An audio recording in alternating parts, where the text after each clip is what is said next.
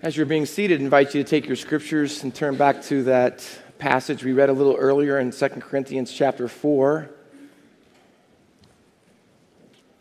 There is a fictional account that tells the story how that at one point the devil put all of his tools that he uses to destroy God's people up for sale. And each item, according to the story, was marked with a price. Inside the devil's toolbox, all the tools had names engraved on the side of them. And there was one called hatred and envy, jealousy, lying, pride, and of course, many others.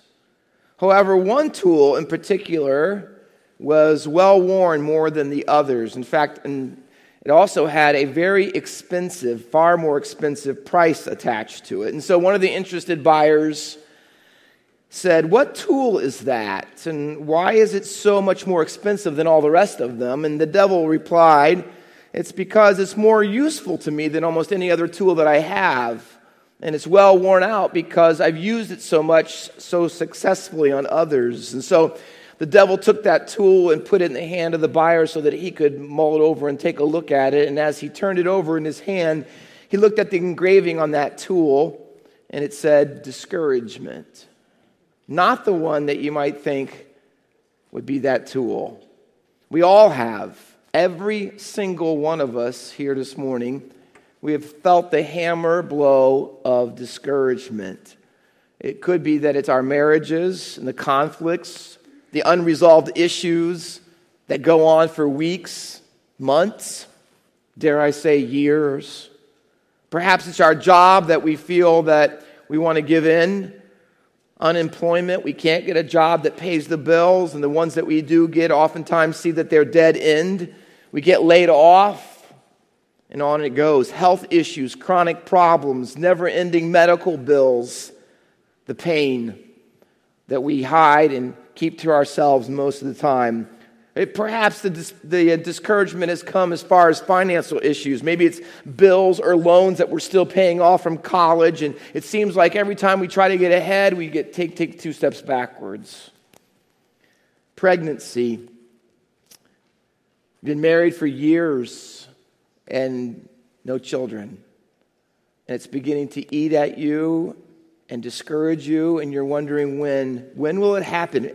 Will it ever happen? You've looked into adoption, so long a process at times, so much money. What is God doing? See, have you ever said to yourself, and maybe you've even said it more recently, "That's it." Have you ever said that? "That's it, I'm done. I can't and I won't do this another day."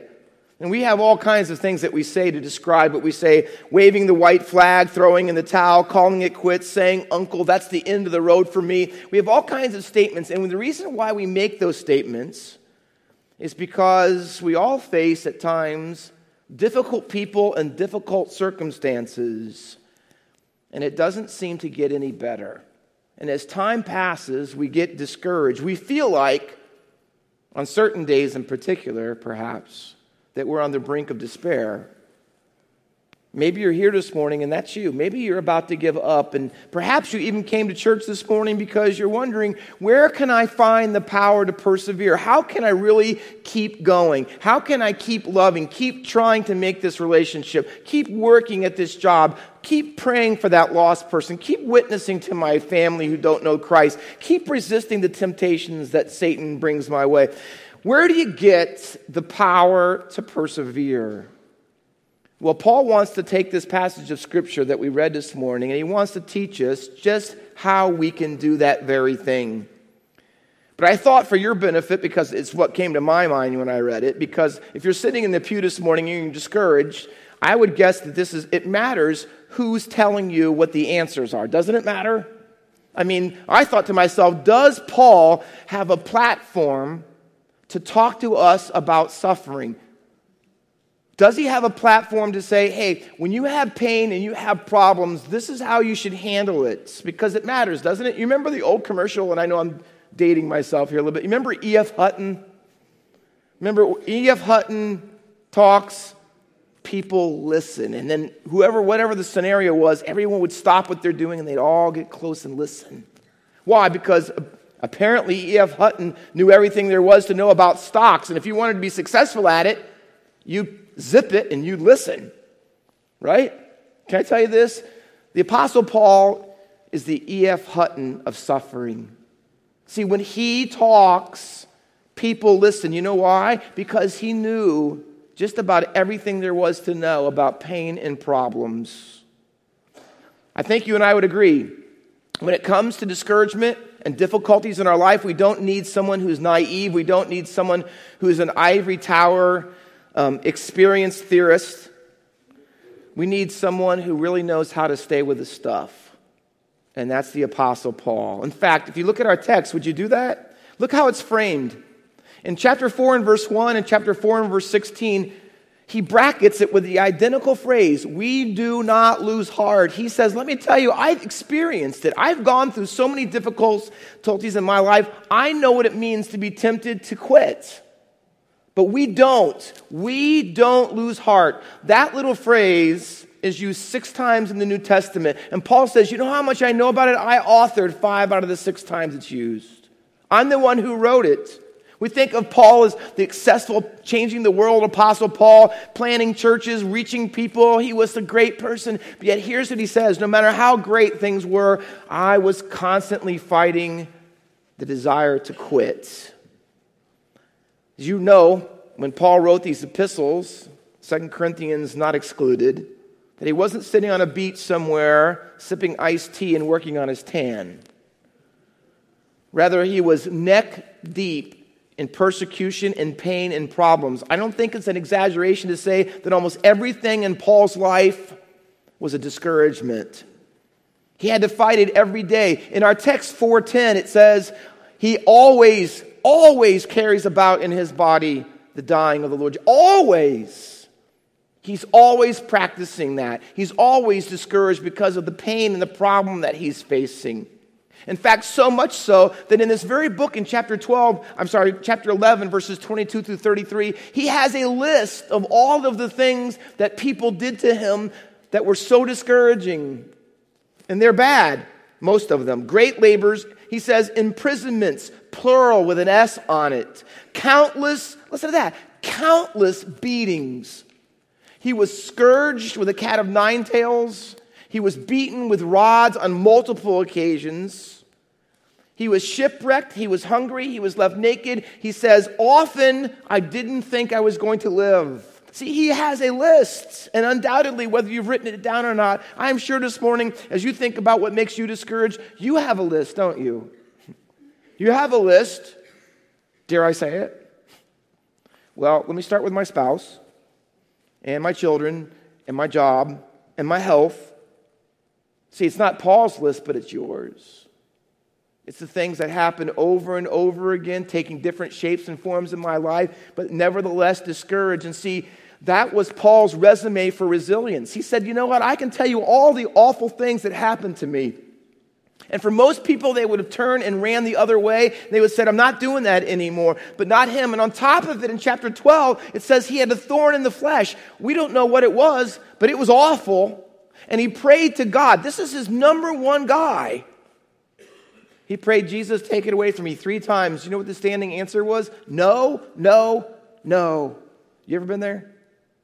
You ever prayed for God, hey, listen, I'm trying to love you and serve you, be faithful to you, and this is all the stuff you bring into my life. Could you take at least this out? And he says no. And you go, what's happening? The language he uses leading up into our text in verses 8 through 11, afflicted in every way. That ever happened to you? Every way. Perplexed, persecuted, struck down, like someone knocks you down and you're tired of trying to get back up. But to every one of those phrases, listen, he says this little rhetorical phrase. He says, but not. Do you have a but not in your vocabulary? When you get your toolbox out, is there a tool in it that fights all the discouragement of the devil? Does it say, but not? Are you going to keep getting up? See, how did he do it? Where did he get the power to persevere? How did he not give in and give up? How do I keep going? Let me tell you the sermon in a sentence. Ready? Daily discouragement can only be defeated by daily renewal. Let me say it again.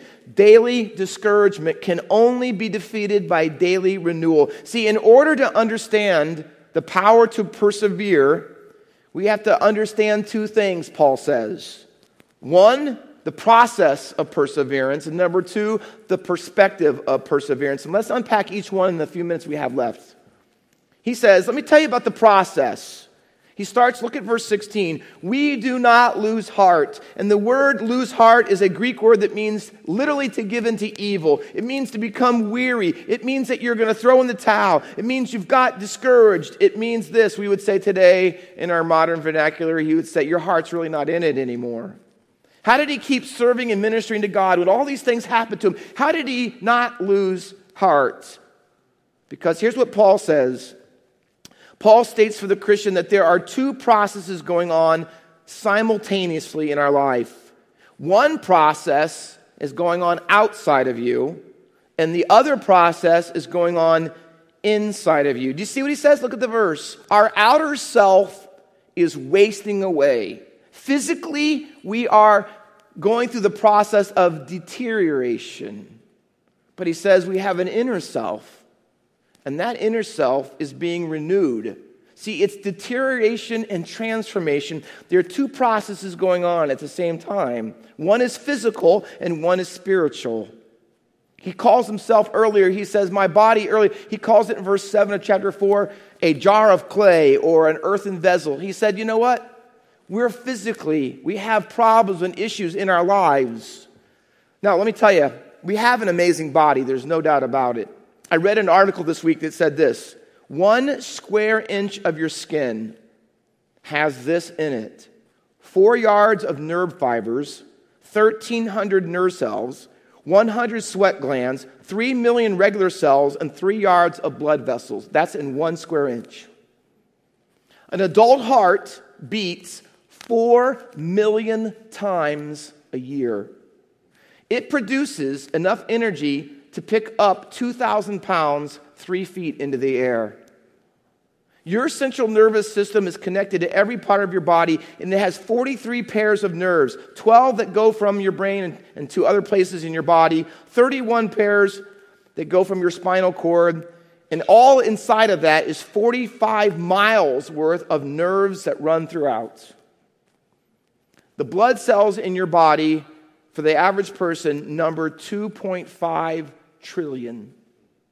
Your bone marrow every second produces 2.5 million cells every second.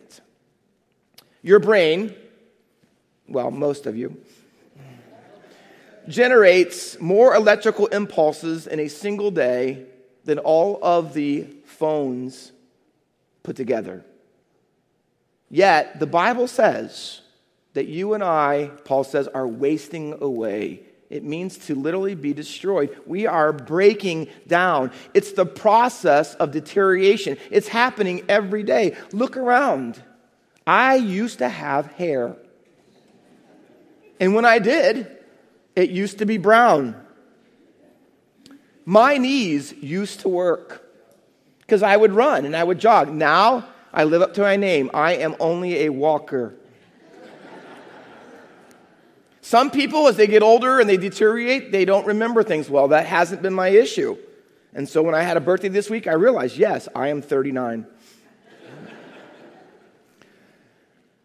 But see, we're wasting away. That's what Paul says. We're wasting away.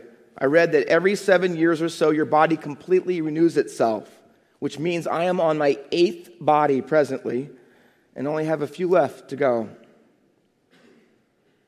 It's not just your body that's wasting away, isn't it? It's everything that has to do with this physical life. And it hurts us, doesn't it? It hurts when relationships are wasting away. And families are wasting away. And friends, and our skills and abilities. My mind says I can do one thing, and my body says, no, you can't. your mind. See, you might say, Pastor Walker, well, thanks. I wasn't discouraged before you started, but now I am.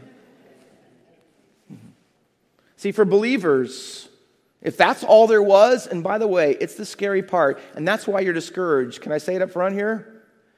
Because for many people in here, even God's people, that's the only process that you're aware of. It's the only one you experience. It's the only one you practice. But you know what Paul says? This is why you have to know there are processes of perseverance. One is the deterioration process, and all of us have it, but it's not for believers. It's not the only one. See, there is the process of transformation. One writer said, I read this week, destruction and construction are going on simultaneously. It is. Your inner self, at the very same time, your outer self is getting worse. Your inner self is getting better. Paul's going to tell you when that's happening, here's what it looks like in a moment. We're going to get there. But he calls it being renewed. It means to be restored, to be made over again, to be new. And almost every time in the New Testament, and there's a number of them, renewal is attributed to a work of the Holy Spirit, and often when he uses the Bible. So maybe, and I think likely here, Paul is saying, every day on the outside you are deteriorating, but on the inside you are getting stronger and stronger and stronger because the Spirit of God is taking the Word of God and helping you to have a different way of thinking, a different way of looking at your trials and your disabilities and your discouragements. So, Pastor Walker, why does it matter? How does this help me with discouragement? Listen, because if you only acknowledge one and experience only one of those processes, here's what you will be. You will become angry, and you will become bitter, and you will despair. If all there is in your life, and all that you acknowledge, and all that you practice, all there is pain and problems and difficulty, it will breed bitterness because there is no way of reversing it. See, if all you see is deterioration without transformation, it is virtually true that you will become impossible in your mind to persevere. How so?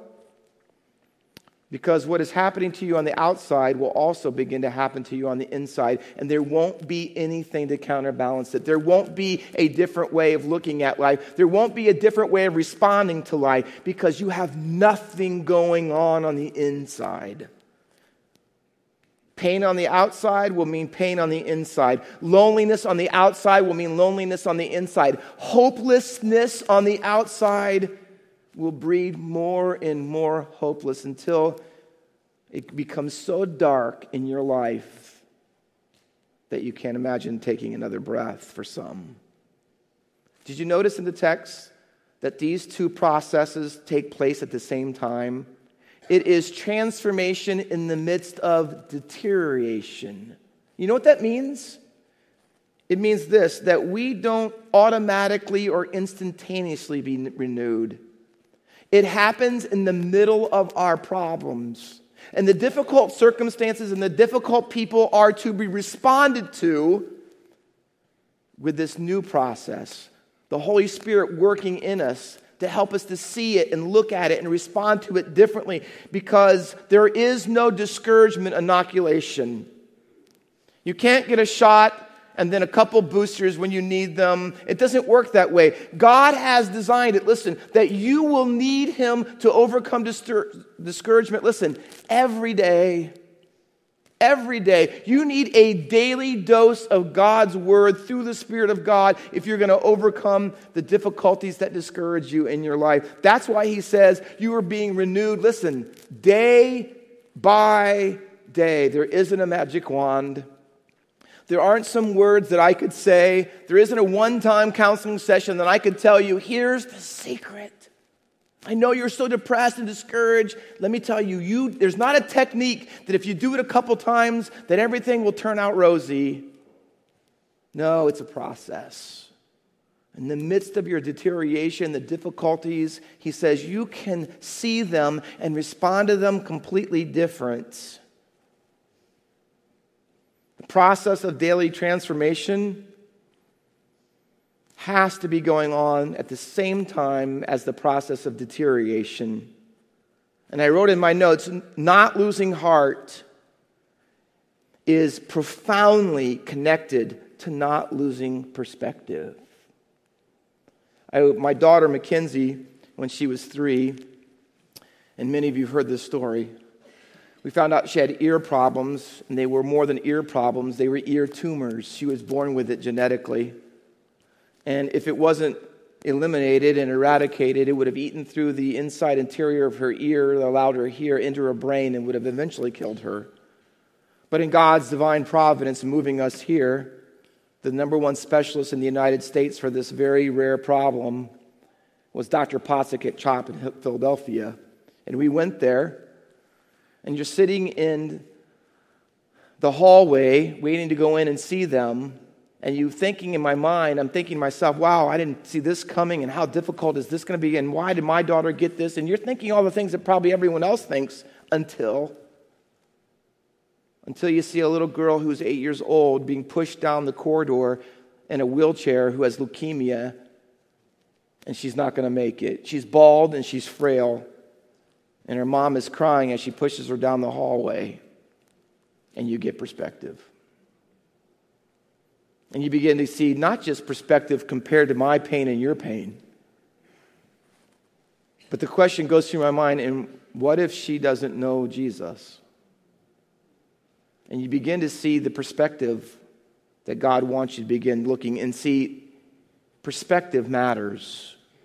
It's not only the process of perseverance, it's the perspective of perseverance. And what that inner transformation of the Word of God by the Spirit of God does in your life is explained to us in detail in verses 17 and 18, if you look there. And it's introduced to us, these two abilities, these two comparison abilities, two comparison skills are introduced to us with the little word for. Can you see it in your text? Circle them if you do that sort of thing.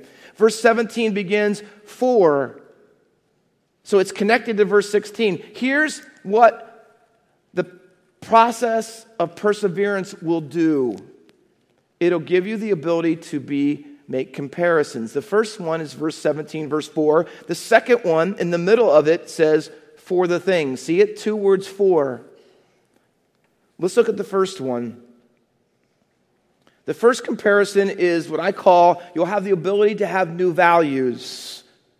Because if you read Paul's list, and you read all the things, floggings, beatings, shipwreck, left for dead, stoned, you read all those things, and you say, hey, listen, I would never even have made this, I would never made it through the couple of them, much less all these things he had. How did he do it? And how, you almost want to say, how dare the Apostle Paul say that list of mine, listen to what he talks about. Listen to this. My light and momentary affliction. Are you kidding me?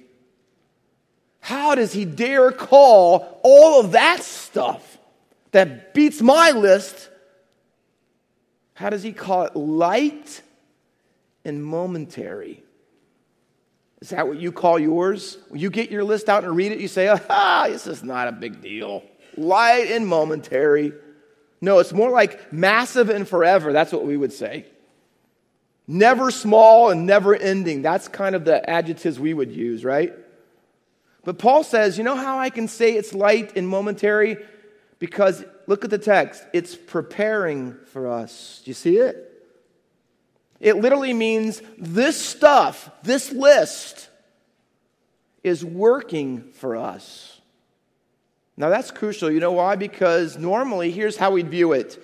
Difficult problems, difficult people, making me really, really, really discouraged. I call that working against me. And so you're here this morning, and you might be able to say to yourself, listen, if you're a single mom and you have no help from anyone, and seems like everyone's abandoned you, how in the world could you call that light and momentary?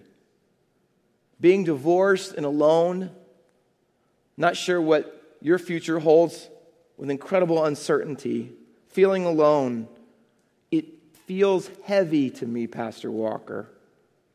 Losing a loved one, a friend, it feels like I don't know how I'm going to handle it. See, God is not, can I say to you, God is not asking you to see your pain as pleasure. He's asking you to compare it. Not compare it with Paul's list or anybody else's list. He's asking you to compare it with what it will do for you in the end, you see. Our perspective is all the stuff on the outside, we like to get rid of it. And Paul says all the stuff that's happening on the outside of your life is doing something for you and to you on the inside of your life. And if you could only see, Paul says, if you could only see what the stuff on the outside now is doing for you on the inside and what it will mean someday, you would call it light and momentary too. Hear me. This doesn't mean that our afflictions are painless. Light and momentary does not mean that they're not painless. They are painless, but it means that they are not pointless. They have a purpose.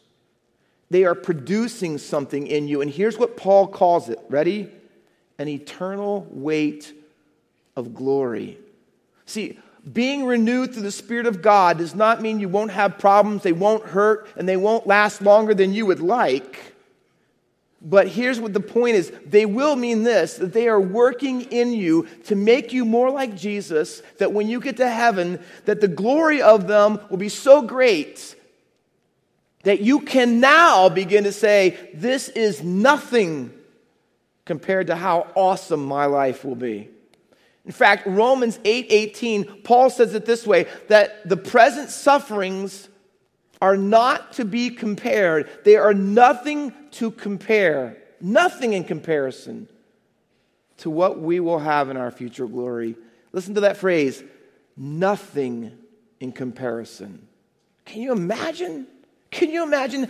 Because look at your life. Look at the things. Look how bad they are. And you say they are so bad. Can I tell you, they are nothing in comparison to what God is going to use them to do when He makes you into His image completely.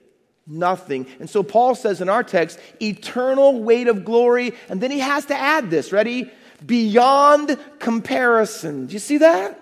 It is a Greek word that is repeated. It means surpassingness unto surpassingness. I mean, he doesn't know how to say it. He says this, the glory that you are going to have someday in heaven is so far beyond, so much better than anything you're suffering that you can't in your finite mind even begin to imagine how different and better it's going to be. And that gives us hope. See, it may last in this life, but you have what? An eternal weight of glory. 4:17, 18, 5:1, he uses in 3 verses in a row, eternity. He wants to turn you and your mind and your heart to realize that your griefs, hear me, your griefs will become the servant of your glory. Those things that you would not want to embrace and avoid, those will be the servants to make your glory even better. And I would tell you this morning that mature believers will have the skill in making comparisons. That's where the power of perspective comes in. And the first comparison is this. What really seems heavy will only be light and momentary in comparison to what glory will be. But he makes one more because he builds off of it. Can you see it in verse 18? As we look not to the things that are seen, but in contrast, but to the things that are not seen. Remember how he said in verse 16, don't just focus on the outside, focus on the inside. And now he's going to say it a different way. Don't just focus on what is visible, but what is invisible. You see, that's the only way. You say, Pastor Walker, okay, someday I'm going to feel better, but what does that do for me now? That doesn't really help me that much. It will. But in order to have God's new values, you have to have God's new vision. In order to have the ability to use His scales, you have to have His sight. It doesn't just plop down and say, okay, now I'm going to see it differently. No, here's what he says. As we look, It's a word that means, we would say today, focus. It's my concentration. Because here's what happens when you're discouraged. Am I not right? When you're discouraged, all you can do is look around. I look around and look how they're treating me. Look what they said to me. Look at my financial account. Look what the doctor said. Look at my job. Look at my car. And Paul says that's what the inner transformation does. In the midst of deterioration, the transformation is I don't have as my main focus outside things. Or he says in verse 18, visible things. I see them. I know they're there. I'm not ignoring them. I'm not pretending they don't exist. They're not my focus, he says. But I can see, he says, something that most people can't. And he says, here's what you want to do. Put on your God glasses, and through the eyes of faith, you need a new perspective, another way of comparing. This isn't just positive thinking. This is reality thinking. Not just visible reality, but the invisible reality. So he says, as we look, as we examine it, as we contemplate it, as we note it carefully, here's my focus. That if I'm going to see what is truly has eternal weight, I'm going to have an eternal focus. Do you get that? If you say, I couldn't call that light and momentary, I couldn't do what Paul does. See, yeah, because you don't have his eyes. Because if you're going to see what's eternally weighty, you're going to say, I need to have an eternal focus. So I can see light and heavy differently. Why? Because I see temporal and eternal differently. See, if you don't want to lose heart, you can't lose focus. The model of this, the standard of this, the example that we look to show us how to do it is none other than Jesus himself. Hebrews chapter 12 and verse 2. And notice how it starts, looking unto Jesus. As we looking to him, focusing on him. See, you're focusing on you and you get discouraged. Focused on him. Look to him, looking unto Jesus, the author and finisher of our faith, who for the joy that was what? Yeah, now he had pain. Now he had torture. Now he had suffering. And by the way, more suffering than all of us ever will have combined together. It says, he looked what? For the joy. Looking unto Jesus, the author and finisher of our faith, who for the joy that was set before him, that's where his focus was. And so what did that enable him to do? What did that perspective enable to do? He endured the cross. He persevered. He kept going. He didn't wave the white flag. He didn't throw in the towel. Thank God, right? Because without it, we would not be saved. We would not be in this building. We would not be worshiping him. He endured the cross. What? Despising the shame. He looked down on it. How? Because the shame he was having naked on a cross in front of everyone he knew and everyone he never knew. Socially shameful. How did he endure that? Because he would sit down, it says, at the right hand of Father. You know how you handle shame? Future honor. The comparison. That's how he did it. Endured the cross, despising the shame, and has sat down at the right hand of the majesty on high. See, you need both, do you? Without a doubt, the process of deterioration, the physical breakdown, the discouragement, and what causes it, it's all happening and it will not stop. But the question is, do you have the daily renewal happening?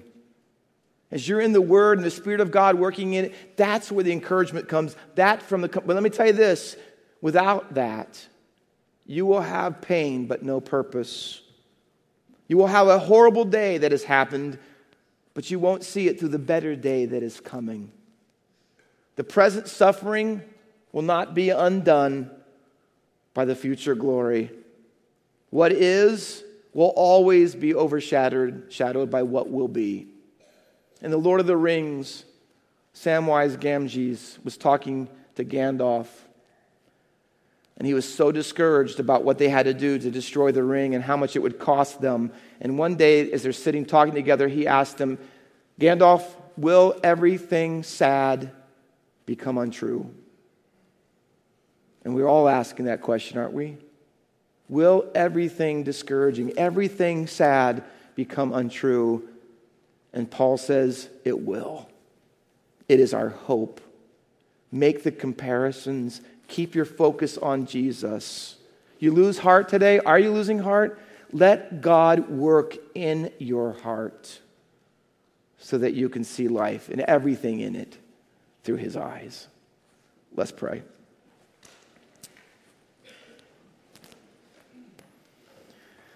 With every head bowed and every eye closed and no one looking around this morning, I don't know what discourages you. Sometimes it's small things, isn't it? But small things that never go away and only get bigger. Sometimes it's a bunch of big things all at once. Sometimes it's a combination of all those and more. But today we want to do something a little different at the end of our service. I'm not asking you to share what those discouragements are. I'm just asking you to understand your need for God in them. He's designed it so that you'll need renewal daily. D-A-I-L-Y. Have you recognized that? Will you recognize that? So for all of those this morning who are discouraged, from one end of the spectrum and the other, we're going to sing a song, He Will Hold Me Fast, in just a moment. All I'm asking you to do, as God moves in your heart through the Spirit of God, is just to walk down here in the front in this open area, in front of the pulpit, and just join us by standing there. And at the close of the service, we're going to pray for everyone who's discouraged for whatever it is. That could be, maybe everyone's going to come forward, I don't know. But if you're discouraged this morning, you'd say, listen, I need the process on the inside, not just the process on the outside. I need to be able to make those comparisons. I need God every day. If that's you, then you come. And at the end, we'll pray for you, whether it is 1, 10, 20, or more. Father, discouragement is one of Satan's most used tools. And he has taken out some of God's people. Too discouraged to come to church, too discouraged to serve, too discouraged to, and we can all fill in the blanks. I pray this morning, not knowing the needs and the lives of most people in here, but you do. And I pray, Lord, that we might find in our community today the encouragement that we can depend on God every day to defeat discouragement, and we can depend on each other. I pray that you would so work that into our hearts so that we don't lose heart, but rather have your heart. And we'll pray that in Jesus' name. Amen.